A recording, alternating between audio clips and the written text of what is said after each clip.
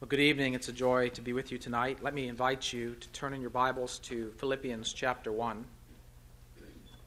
The hymns that we sang tonight were particularly fitting, and I was thinking earlier this afternoon, with having forgotten what hymns we were going to sing tonight, that we ought to sing "May the Mind of Christ My Savior," and then I heard Lisa playing it, and it was already in there. Well, you may know or you may not know, Sarah Thomas selects many of the hymns that we sing, and she does a wonderful job thinking about the text that we'll be reading and looking at, and then thinking about hymns where the lyrics match that. And so I simply want to honor that, and if you next time you see her, thank her for that service. It is a wonderful service to select hymns that reinforce what we hear and read from God's Word.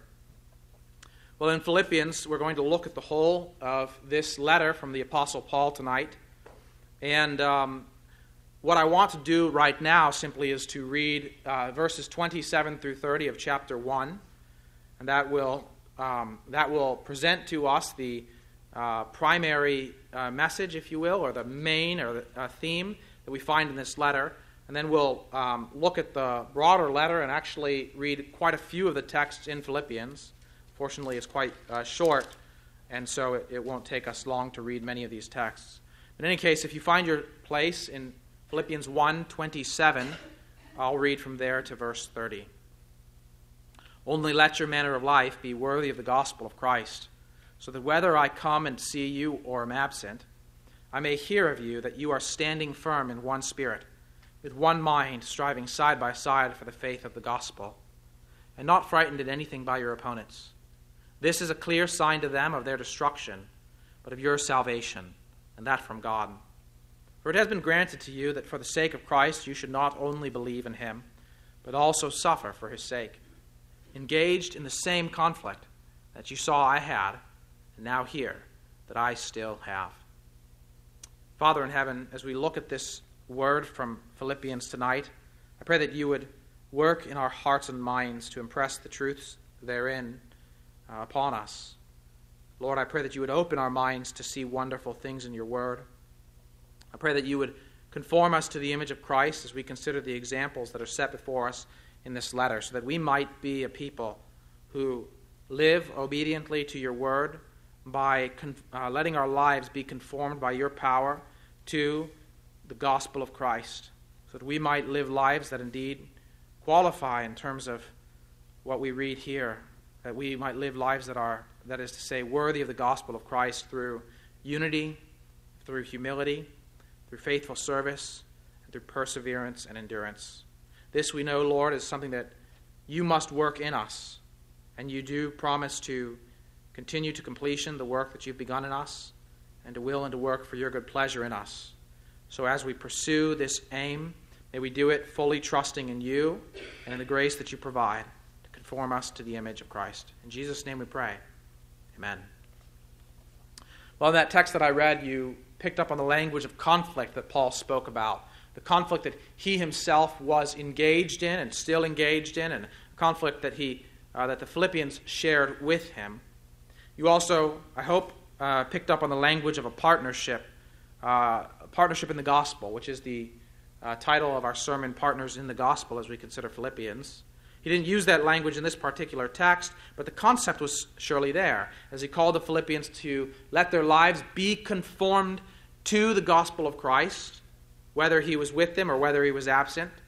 And that confirmation would look at that conformity to Christ's image, and the conformity to the gospel could be characterized in terms like standing firm in one spirit, striving side by side for the faith of the gospel, and unafraid of opponents. They would be persevering as well. This is the life to which Paul calls the Philippians in this letter, because he wants them to see themselves as partners with him in the work of the gospel. And that's the idea that is before us tonight, that we're called to as well as a church. We are called to be partners in the gospel. We're going to consider then what that means. I want you to think of a few images, though, to start with, and what might challenge these as we consider these images, we're going to consider groups and teams where people partner together for an end, and consider the things that might challenge or undermine that goal of partnership. You can think of a sports team. You can think of a unit in the military. You can even think of an entire nation. And in all of these pictures and all of these images that you might hold in your mind, those groups of people will find success where there is unity of purpose and unity of mind, where there is a unity where they're striving together for a single aim. And so you can think, for example, back to the time of the Second World War, when the whole nation rallied behind the purpose of winning that war. And so you could see that young men were enlisting in the military and going overseas to fight that war. You could see that women who are still on the home front were engaging in various duties and taking upon themselves the jobs that were normally being performed by men in that time so that industry could continue. You see that children would be going around the neighborhood gathering tinfoil and certain things in order to support that single-minded effort that the nation focused upon. You can think of a team that strives together in an athletic competition, and they pursue a common goal of winning a championship or of achieving some other goal. And you can think of a military unit that has a mission that they're to perform, and they work together according to their various gifts, according to their various callings, according to the various assignments and their duties and their training to accomplish a common effort. And in all of those cases, their success, whether it's the sports team, whether it's a military, or whether it's a nation, the success that they hope for depends upon their unity. And so you can see then that their success would be undermined where there is division, where there is rivalry, where people are putting their own personal goals ahead of the goals of others. You can think, for instance, of on a sports team, if one player is more interested in his own personal accolades, his own personal records, if he's interested in getting the next contract or something like that, or what he looks like on the news report that night, he might undermine the success of his team in order to achieve his own personal success. In the military, if someone was concerned primarily with saving his own life, he might undermine the success of the mission in order to achieve that goal, rather than putting himself at risk and sacrificing for the greater good of that unit.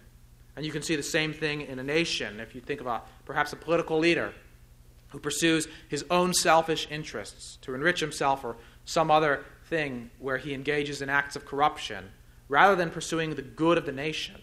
And so, again, because he is not focused on unity and that's rooted in humility, he undermines that great and important work that he is called to perform.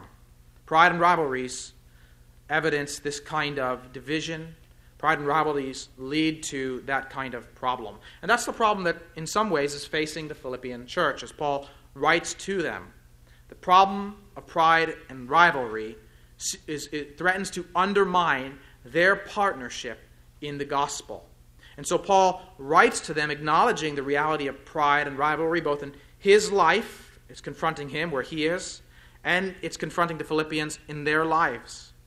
And in that, as he writes, he acknowledges that God is going to be glorified regardless. God is going to accomplish his good purposes regardless.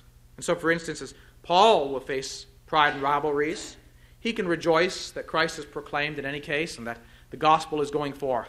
And yet at the same time, he wants better things for the Philippians. He wants better things for them, and I suggest to you that he wants better things for us as well. That's what we're going to see then as we read through large portions of this text. And so what I want to do is to begin by reading through verse 1 through 18, and I'll make just brief comments to summarize and give you a concept, but hopefully that helps to anchor your thoughts as we read through this text to think about what Paul is saying in this letter to this Philippian church as he calls them to this gospel partnership that is marked by unity, that is marked by humble service, that is marked by steadfast faith and perseverance. Look at verse 3 in chapter 1. Paul writes to the Philippians concerning his prayers for them, both thanksgiving and the requests that he makes for them. He says, "I thank my God in all my remembrance of you, always in every prayer of mine for you all, making my prayer with joy. Why does Paul pray like this? Verse 5 tells us, because of your partnership in the gospel from the first day until now. Paul recognizes that the Philippians were partners with him in the work of proclaiming the gospel. And he'll say something about that later in chapter 4, as he acknowledges that this is the only church that actually put money on the line, financially partnering with him from the very beginning of his work of proclaiming the gospel in Macedonia and beyond. And there, in verse 6, then, he declares his confidence concerning these Philippians, who started so well. He says, "And I am sure of this, that he who began a good work in you will bring it to completion at the day of Jesus Christ." Here's a major idea, that Paul is confident because God is the one who began the good work in them, and God finishes what he started. And he'll finish what he started at the day of Christ's return, at the day of Christ Jesus. And so Paul declares his confidence that because God began the work, he's going to complete the work that he's begun. He says in verse 7, then going on, "It is right for me to feel this way about you all, because I hold you in my heart, for you are all partakers with me of grace." There's that idea of partnership again. They're partakers with him of grace. What does he mean by that? He explains, "Both in my imprisonment and in the defense and confirmation of the gospel." Why? What's the basis for that claim? That they have partnered with him in his defense of the gospel and his apologetic for the gospel, and in his imprisonment and his suffering. He says, "For God is my witness how I yearn for you all with the affection of Christ Jesus. And it is my prayer that your love may abound more and more with knowledge and all discernment, so that you may approve what is excellent, and so be pure and blameless for the day of Christ, filled with the fruit of righteousness that comes through Jesus Christ, to the glory and praise of God."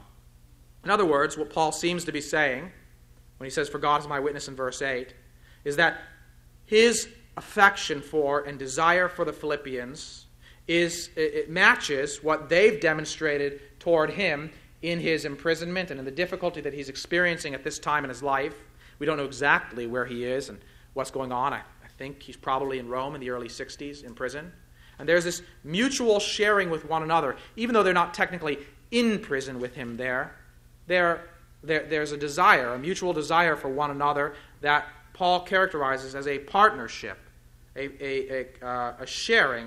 They're partakers with him of grace, both in this situation of suffering where he continues to experience the grace of God, and so do they, and also in that gospel work of defending and confirming the gospel that Paul preaches.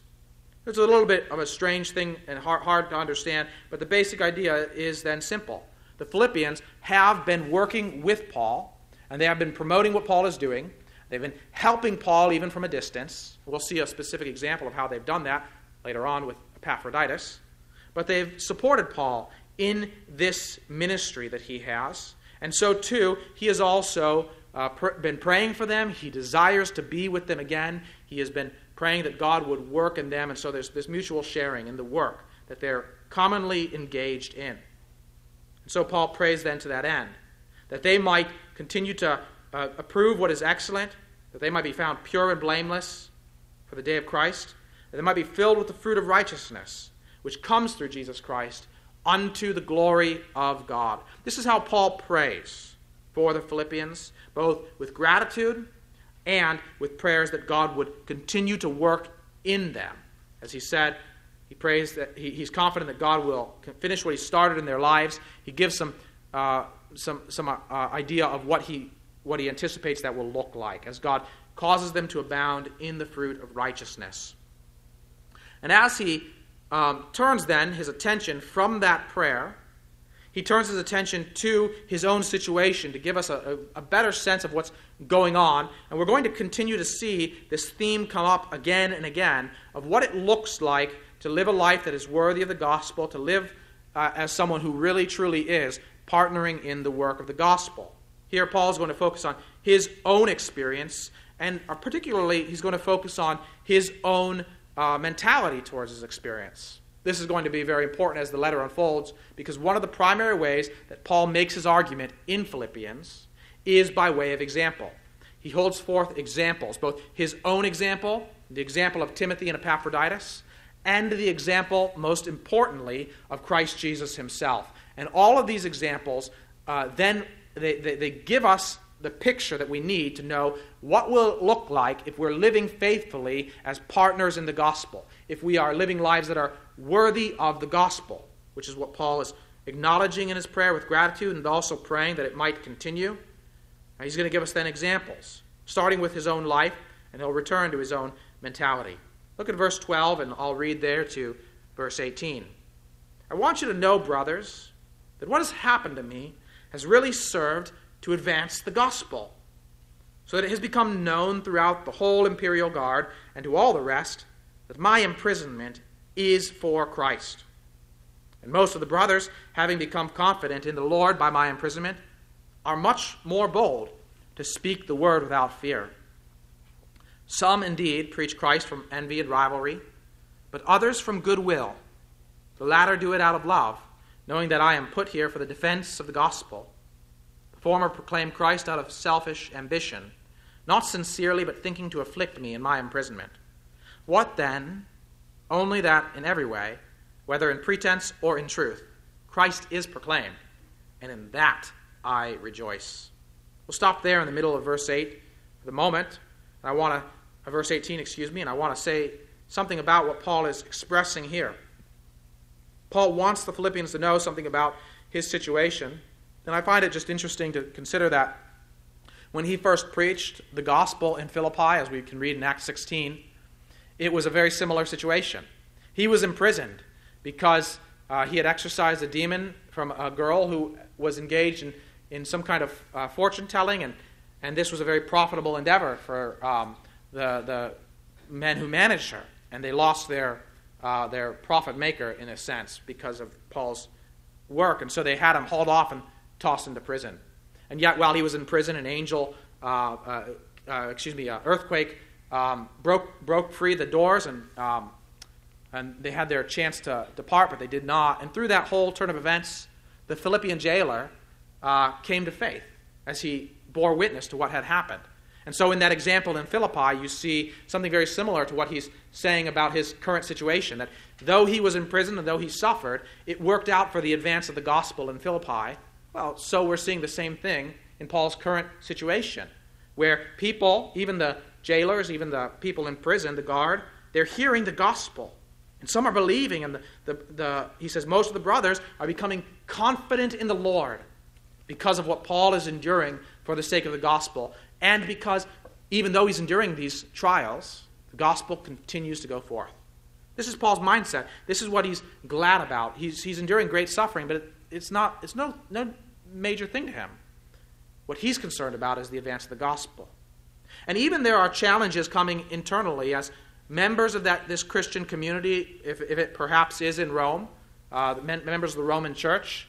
Some of them are engaged in preaching the gospel, but their motives are not so pure. They're preaching for envy, for rivalry. We see this kind of thing in our own day. There are people who go out and would seek to make themselves preachers of the gospel, whether through social media or the internet or in other places, or they might even go into churches and seek to take over in some way. But they're doing it because they want to be front and center, and they want pride of place. They want the praise of others. They're doing it out of envy and rivalry to afflict Paul, in this case, in his imprisonment.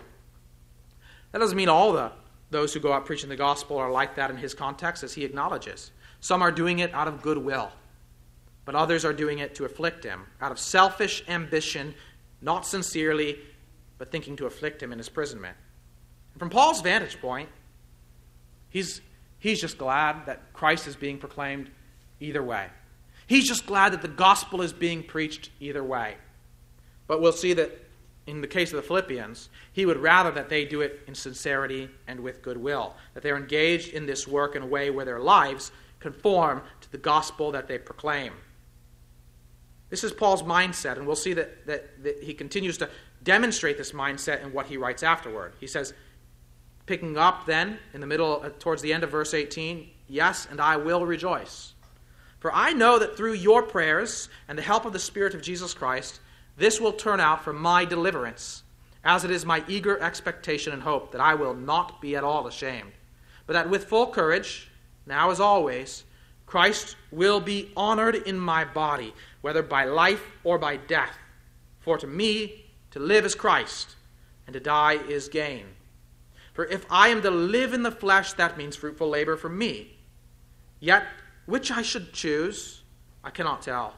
I'm hard pressed between the two. My desire is to depart and be with Christ. That is far better. But to remain in the flesh is more necessary on your account. Convinced of this, I know that I will remain and continue with you all for your progress and joy in the faith, so that in me you may have ample cause to glory in Christ Jesus because of my coming to you again.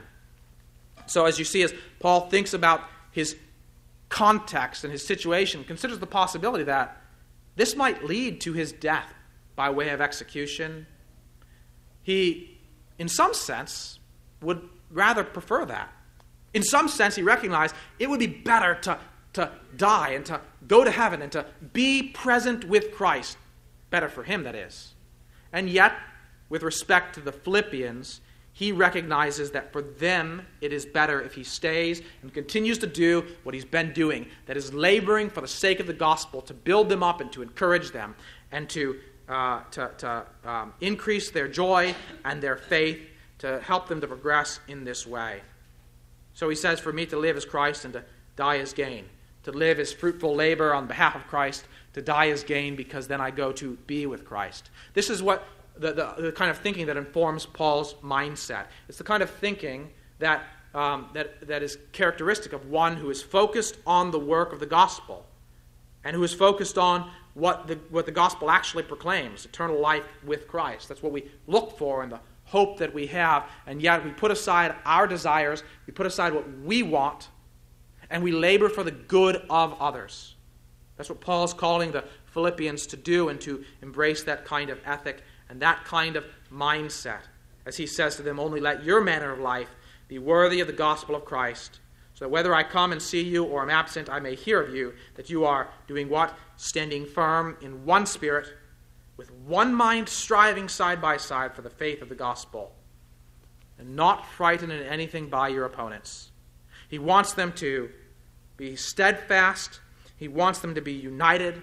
He wants them to labor for the sake of the gospel. He wants them not to be afraid of those who mistreat them and persecute them. Rather, he wants them to see that their own suffering as a church is a gift from God, saying it has been granted to you that for the sake of Christ you should not only believe in him, but also suffer for his sake. And here then he reflects on their partnership, engaged in the same conflict that you saw I had, and now here that I still have. You start to see their partnership is characterized not by necessarily working in the same place, but by a like endurance, a similar suffering, a similar pattern of their life. And so then this great and incredible passage that we look to in chapter 2 takes us from Paul's example to the example of Christ to show us that when we go through that pattern of suffering and steadfast faith and perseverance and restoration, we're doing what? We're just following the greater example, the example that we have in our Lord Jesus Christ. And it's an example that should inform the way that we think about one another and the way that we think about the work that we do. Paul goes on in chapter 2, verse 1. So, if there is any encouragement in Christ, any comfort from love, any participation in the Spirit, there's that idea of partnership again, any affection and sympathy, complete my joy by being of the same mind, having the same love, being in full accord and of one mind. Paul calls them to a unity of mind. And then he says, do nothing from selfish ambition or conceit, but in humility count others more significant than yourselves. Let each of you look not only to his own interests, but also to the interests of others. Why would we do this? Why would we embrace this life where we humbly seek to serve others and we think about their interests and not primarily about our own interests? We don't prioritize numero uno, as some might say. We don't think about ourselves first and foremost, but rather we prioritize others, because this reflects the mind of Christ. Verse 5, have this mind among yourselves, which is yours in Christ Jesus. Just like we sang, may the mind of Christ, my Savior, live in me from day to day, ever only always trusting in all I do and say. And every line in that lyric, every verse in that lyric reflects these same ideas. Have this mind among yourselves, which is yours in Christ Jesus, who, though he was in the form of God, did not count equality with God a thing to be grasped. It means that he really is God, and yet he didn't regard the fact that he's equal with God to be something to be used for his own advantage, like a tool that you can grasp in your hand and use to improve your own situation. In his incarnate life as a man, he did not regard this fact of his equality, of the fact of his deity, as something to be used to his own advantage. He did not regard equality with God a thing to be grasped, but he emptied himself. That word, emptied himself, does not mean that he put aside his divine being and ceased to be divine for a time. That would be impossible. But Paul actually explains what emptied himself means in the next line. He emptied himself by actually taking something, by taking to himself the form of a servant, being born in the likeness of men, and being found in human form, he humbled himself by becoming obedient to the point of death, even death on a cross. And so you see in the pattern of Christ's life is one further way of humbling himself to another further way of humbling himself. One greater act of service to an even greater act of service. He humbles himself by becoming incarnate and taking the form of a servant. He humbles himself in the form of a man. He humbles himself by going even to a cross and dying for our sake. And verse 9 then, therefore God has highly exalted him and bestowed on him the name that is above every name, so that at the name of Jesus every knee should bow in heaven and on earth and under the earth, and every tongue confess that Jesus Christ is Lord, to the glory of God the Father. When we proclaim the gospel, we speak of this reality, that Christ came in our likeness, died for our sake, was raised from the grave, and ascended, and he was exalted to the right hand of the Father. He did not exalt himself in that way. Rather, God the Father exalted him to his right hand, and he humbled himself, trusting God to fulfill his word, to do what he promised, and exalt him to his right hand. And so if this is the gospel we proclaim, it also gives us the pattern for our life. Those in Paul's life who are preaching the gospel out of envy and rivalry and out of selfish ambition, they're proclaiming this gospel, but they're not living in accordance with this gospel. And so they're actually undermining, in some sense, what the gospel is meant to achieve in the life of Christians. Paul wants something better for the Philippians and for us. We should conform our lives not just to the pattern of thought and the mindset that Paul exemplifies, but also to the pattern that we see in the life of Christ. Trusting that at the proper time, God will exalt us also in his perfect way.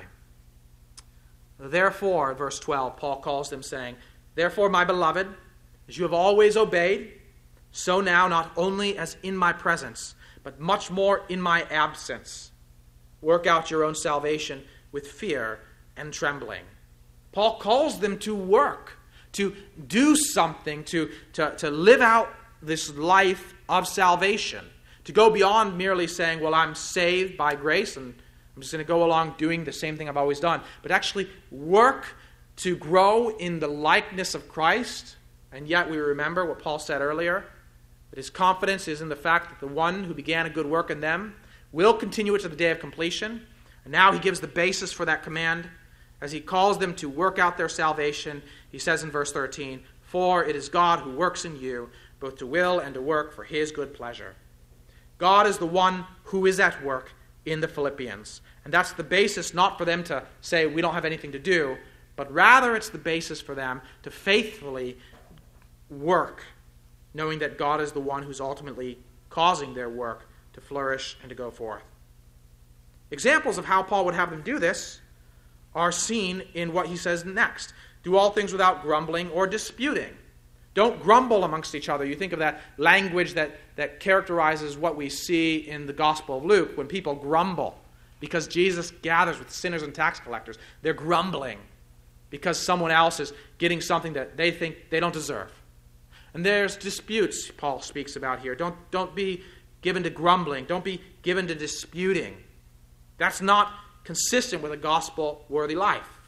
Why? So you might be blameless and innocent, children of God without blemish in the midst of a crooked and twisted generation, among whom you shine as lights in the world, holding fast to the word of life, so that in the day of Christ I may be proud that I did not run in vain or labor in vain. In other words, what Paul is saying, that by living this life of humility, they're like lights in the darkness. The generation in which we live, the world in which we live, is a dark place, a place that is filled with all kinds of rivalry and envy. But if we are a people, as Christians, who live not with disputes and grumbling, but rather seeking the best interests of others, we'll shine in that world like lights in a dark place. And if that's true of us to the end, then at the day of Christ Jesus, in the case of the Philippians, Paul can say, my labor in Philippi was not in vain. It was worth it because they persevered to the end. And the same thing can be said about us, that those who have labored in your lives throughout your life, their labor would not be in vain if you pursue this pattern of life. Verse 17, Paul says, even if I am to be poured out as a drink offering upon the sacrificial offering of your faith, that is, even if I'm to die for your sake, I am glad and rejoice with you all. Likewise, you also should be glad and rejoice with me. I'm going to skip ahead a little bit. I'm not going to read every bit of the next part of chapter 2. But I do want to give you a kind of synopsis of what we find there. Here, Paul is going to hold forth examples in Timothy's life and in Epaphroditus. I've told you how the examples that Paul holds forward are so important in his argument and in his calls to the Philippians. They're to follow the examples of others who are demonstrating Christ-likeness, and they are to follow the example of Christ himself. And Timothy and Epaphroditus stand forth as exceptional examples. Now here Paul is simply giving him a report about his plans, what he plans to do, and who he plans to send to them, and he expresses in this text his gratitude that they sent Epaphroditus to him to serve his needs. That gives us a kind of a sense of what Paul was referring to in chapter 1 when he spoke about their partnership in the gospel. They expressed that partnership by sending a representative, Epaphroditus, to minister to Paul in his time of need. And Paul holds forward Timothy, and he holds forward Epaphroditus because they exemplify the virtues, they exemplify the principles that he's calling the Philippians to model themselves. Timothy is one who is a faithful servant. Verse 22, he says, but you know Timothy's proven worth, how as a son with a father he has served with me in the gospel. Timothy is recognized for his faithful service. Paul would say he has no one else like him, and he desires to send him to the Philippians to serve their needs. Epaphroditus likewise is characterized by not only his faithful service, but also his perseverance. Paul says, and we don't know exactly how, but he risked his life for Paul. And he became sick in the course of this ministry, even near to death. But God was merciful and delivered him from that need. And so Epaphroditus becomes a model. He calls him a fellow worker, a fellow soldier, a model of faithful, persevering, faithfulness in the cause of the gospel. We're to follow examples like that, whether we look to the scriptures and see these examples in people like Timothy and Epaphroditus, or we see them in examples in our own day. People who put aside their own needs and their own desires and their own wants for the sake of serving the needs and desires of other people. That's what Timothy is. People who put aside their own safety and their own security for the sake of serving others. That's what Epaphroditus is. Now, as you flip ahead to chapter 3, Paul returns to his own example. And here again, he focuses on the way that he thinks in this life. We also see here that the Philippians, like so many other churches, like the Galatians, like the Romans, faced that very typical challenge that all of these early churches faced, namely that group that we call the Judaizers, those people who were seeking to convince others that in order to be saved, it wasn't enough to simply have faith, that one had to be circumcised in accordance with the law of Moses. And Paul tells the Philippians, watch out for these individuals. He calls them dogs and evildoers. Look out for those who mutilate the flesh. For we are the circumcision, in verse 3, for we are the circumcision who worship by the Spirit of God and glory in Christ Jesus and put no confidence in the flesh. What Paul does next is fascinating because you think about this idea of envy and rivalry. What Paul does is essentially record his own resume, what would qualify him if he were to live his life in that old mindset, saying, we need to add something from our own personal resume in order to be qualified before God. That's not what the gospel-worthy life means. It's not a matter of depending upon our own good works or upon our own resume, even those works that are done in faith, to which Paul's calling the Philippians to. That's not what it means. But there are many in that early context who are thinking this way, and they're calling many of the Christians to go back to a kind of Old Testament sort of faith that requires people to live in accordance with the law of Moses. So Paul's going to say, well, let's just do a little bit of mock boasting. Let's consider my resume, because I'll bet yours doesn't measure up to mine. That's the idea of what you find in chapter 3. He says this in verse 4, though I myself have reason for confidence in the flesh also. If anyone else thinks he has reason for confidence in the flesh, I have more. Circumcised on the 8th day, of the people of Israel, of the tribe of Benjamin, a Hebrew of Hebrews. As to the law, a Pharisee. As to zeal, a persecutor of the church. From the Jewish perspective, from his old perspective in his old life, that was actually a virtue. He was zealous. He seemed to consider himself like Phinehas, this example of zeal in the Old Testament, who put to death an idolater and a man who was breaking covenant with the Lord. As to zeal, verse 6, a persecutor of the church. As to righteousness under the law, blameless. Paul could claim on his resume, under the law, in a sense, to be blameless. But then he says in verse 7, but whatever gain I had, I counted as loss for the sake of Christ. Indeed, I count everything as loss because of the surpassing worth of knowing Christ Jesus, my Lord. For his sake, I have suffered the loss of all things and count them as rubbish.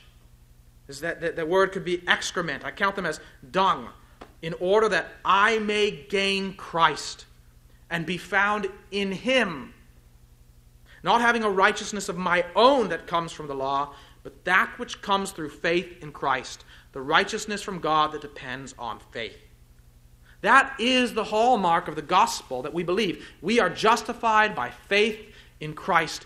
Faith alone. It's not our righteousness. It's a righteousness that comes to us through faith in Christ. It is Christ's righteousness credited to our account.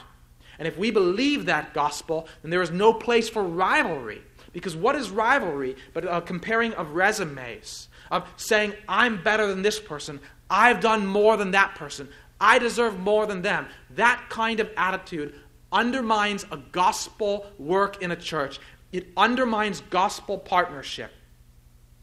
It's not the kind of attitude that lays our work on a foundation that is Christ. But rather, we lay it on ourselves as our own foundation, as we heard this morning from Luke's gospel. That is not a kind of work that can endure into eternity. Paul puts all of those things aside. He doesn't look back to those things. Why? Because in verse 10 he says, that I may know him, meaning Christ, and the power of his resurrection, and may share in his sufferings, becoming like him in his death, that by any means possible I may attain the resurrection of the dead. Essentially what Paul is saying is, the pattern of my life, I want it to conform to the pattern of Christ's life, one of suffering, even of death, unto resurrection. And the way to find that, the way to get there, is by never turning back to my old way of trusting in my own work, but always fixing my eyes on Christ and pursuing him with a faith that endures to the end. That's the kind of life that Paul aims for, and the kind of life that he wants the Philippians to aim for as well. So he can go on to say in verse 12, not that I already have attained it, this, or am already perfect, but I press on to make it my own, because Christ Jesus has made me his own. Brothers, I do not consider that I have made it my own, but one thing I do, forgetting what lies behind and straining forward to what lies ahead. I press on toward the goal for the prize of the upward call of God in Christ Jesus. Paul does not look back to what he's done in his former life. Neither does he look back to what he's done as an apostle and as a missionary for Christ. He's not relying on those things. They're not going to do anything further for him. They're in the past. But he looks forward. And he presses on. How? By fixing his eyes on Christ and every day in his life seeking to conform to the pattern of Christ, which involves humility, service, sacrifice, a willingness to suffer for the sake of the gospel, a reliance not on his own strength, not on his own merit, not on his own work, but a reliance on God and the strength that God provides in his grace. That's the life that Paul is describing here as he talks about pressing on toward the goal of the prize. And he wants the Philippians to have this same mind too. He says in verse 15, "Let those of us who are mature think this way. And if in anything you think otherwise, God will reveal that also to you. Only let us hold true to what we have attained." Brothers, join in imitating me, and keep your eyes on those who walk according to the example you have in us. So you see that idea of example again, how important it is to look to those godly examples of people who willingly sacrifice their desires and their needs for the service of others. For we'll find many who are not like that. As Paul says in verse 18, "For many of whom I have often told you, and now tell you even with tears, walk as enemies of the cross of Christ. Their end is destruction. Their God is their belly. They glory in their shame, with minds set on earthly things. But our citizenship is in heaven, and from it we await a Savior, the Lord Jesus Christ, who will transform our lowly body to be like his glorious body, by the power that enables him even to subject all things to himself. Therefore, my brothers, whom I love and long for, my joy and crown, stand firm." What he said earlier in verse 27 through 30 of chapter 1.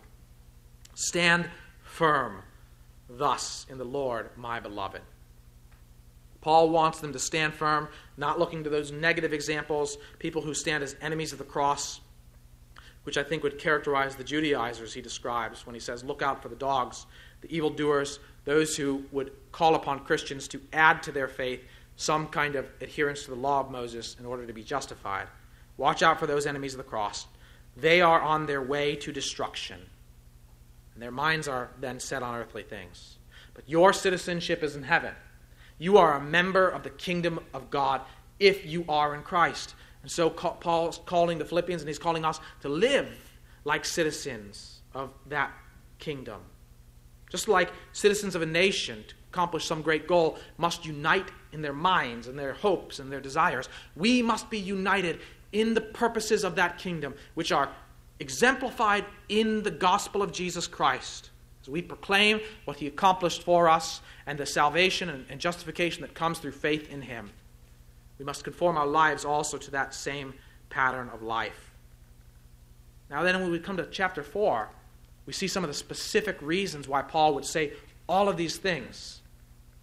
"I entreat Euodia," this is verse 2 of chapter 4. I entreat Euodia and I entreat Syntyche to agree in the Lord. Yes, I ask you also, true companion, help these women who have labored side by side with me in the gospel together with Clement and the rest of my fellow workers, whose names are in the book of life. Just like we saw that word in verse 1 of chapter 4, stand firm, earlier, when Paul called upon the Philippians in chapter 1 to stand firm in one spirit, that word labored side by side is the same thing that we see in chapter 1 when Paul calls upon them to strive side by side for the faith of the gospel. The word's the same. Paul is recognizing that these women began well. They labored side by side with him in the gospel, and yet they're having a division. They're having some kind of fight. And it's undermining their participation in the gospel, and it's affecting the whole church. Paul's calling upon them to agree, to settle those differences, to exemplify that kind of humble service that he's called the whole Philippian church to demonstrate, that they might continue the way they started and fulfill their calling as members in the body of Christ. He wants them to put aside those divisions through humble, sacrificial service and love toward one another, that trusts in Christ and Christ alone. Most likely, these women, because of their labor and because of their service, felt like they deserved something, were themselves given to some sort of rivalry and envy, desiring some sort of place in the church, some sort of prominence, and they both weren't able to have that. We don't know precisely the details of it, but likely the things that Paul says reflect that that's the source of the problem. And that can really happen very easily in a church where, as we heard this morning, this call to be faithful servants of our Lord, as we embrace that call, it's easy along the way to start saying, oh, I'm a pretty good servant of the Lord.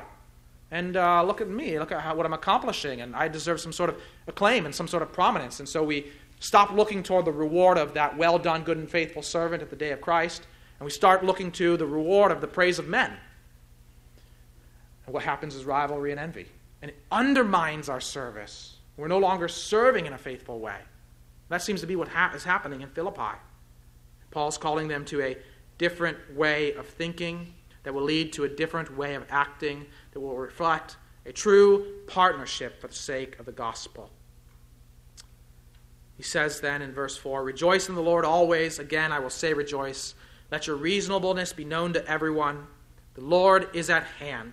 Do not be anxious about anything, but in everything by prayer and supplication with thanksgiving, let your requests be made known to God. And the peace of God, which surpasses all understanding, will guard your hearts and your minds in Christ Jesus. Finally, brothers, whatever is true, whatever is honorable, whatever is just, whatever is pure, whatever is lovely, whatever is commendable, if there is any excellence, if there is anything worthy of praise, think about these things. What you have learned and received and heard and seen in me, practice these things, and the God of peace will be with you." It's what he calls the Philippians to do, to set their minds on those heavenly, eternal things that are honorable and just, to pursue peace, to be reasonable, to be agreeable with one another, not anxious or given to worry, but given to prayer and to thanksgiving and supplication and so on and so forth. A kind of life that follows from this attitude of humility, this attitude of service. It's what he calls the whole church to, even as he calls those particular women to settle their differences and live at peace and in unity once more. Finally, at the end of this text, I won't read all of it, but Paul addresses one more part of their gospel partnership. He says in verse 10, "I rejoiced in the Lord greatly that now at length you have revived your concern for me. You were indeed concerned for me, but you had no opportunity. Not that I am speaking of being in need, for I have learned in whatever situation I am to be content. I know how to be brought low, and I know how to abound. In any and every circumstance I have learned the secret of facing plenty and hunger, abundance and need. I can do all things through him who strengthens me. Yet it was kind of you to share my trouble. And you Philippians yourselves know that in the beginning of the gospel, when I left Macedonia, no church entered into partnership with me in giving and receiving, except you only. Even in Thessalonica you sent me help for my needs once and again. Not that I seek the gift, but I seek the fruit that increases to your credit. I have received full payment and more. I am well supplied, having received from Epaphroditus the gifts you sent, a fragrant offering, a sacrifice acceptable and pleasing to God. Yours, and my God will supply every need of yours, according to his riches and glory in Christ Jesus. To our God and Father be glory forever and ever. Amen." So what Paul does here then is he recognizes their partnership in the peculiar way where they've sent Epaphroditus to him with a gift. And just as at first, when they supported him in his needs, now again they've revived their concern and they continue to support him in his needs. He commends them for this. He confesses that he, in some sense, doesn't really need it. He's learned to get along with plenty or with little. He says that memorable phrase, "I can do all things through Christ who strengthens me," not so that athletes could quote it after they hit home runs, but so that they would know that he can endure all things. He can go through all kinds of suffering through Christ who strengthens me. But notice what he says to them. But I'm glad of the gift because it's a kind of credit to your account. I'm glad for your sake, for your ability to be a partner with me in the work that I am doing. And it's a good thing that we can consider as well for us as God gives us opportunity to partner with others who are engaged in gospel works in other places. It's an important part of what we do as a church, to engage in the cause of missions, as we've had opportunity to commit to as a church last week at our members' meeting and to commit to going forward. These are important ways in which we partner in the work of the gospel as a church. But as we do those things, we need to reflect on all that Paul has written in this letter and remind ourselves that it's not just about writing a check. It's not just about sending a missionary.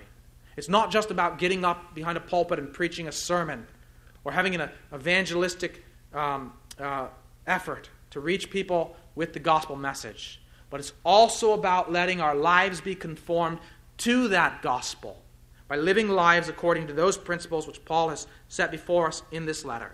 Principles of humility, principles of service, principles of self-sacrifice and steadfastness, principles that we saw and we see in the lives of Timothy, Epaphroditus, of Paul, of Christ himself.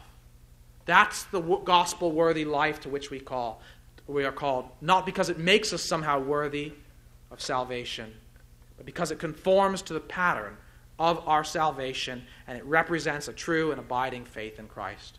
So as we think about our life together as a church, let us reflect on these things and resolve in our lives to commit to that kind of gospel-worthy life by seeking unity with one another according to these principles that are informed by the gospel of Jesus Christ.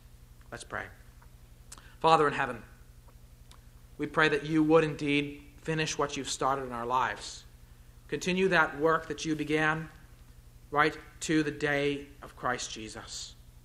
May we indeed on that day be found in him, not seeking that righteousness that comes through our works, but that righteousness that comes alone through faith.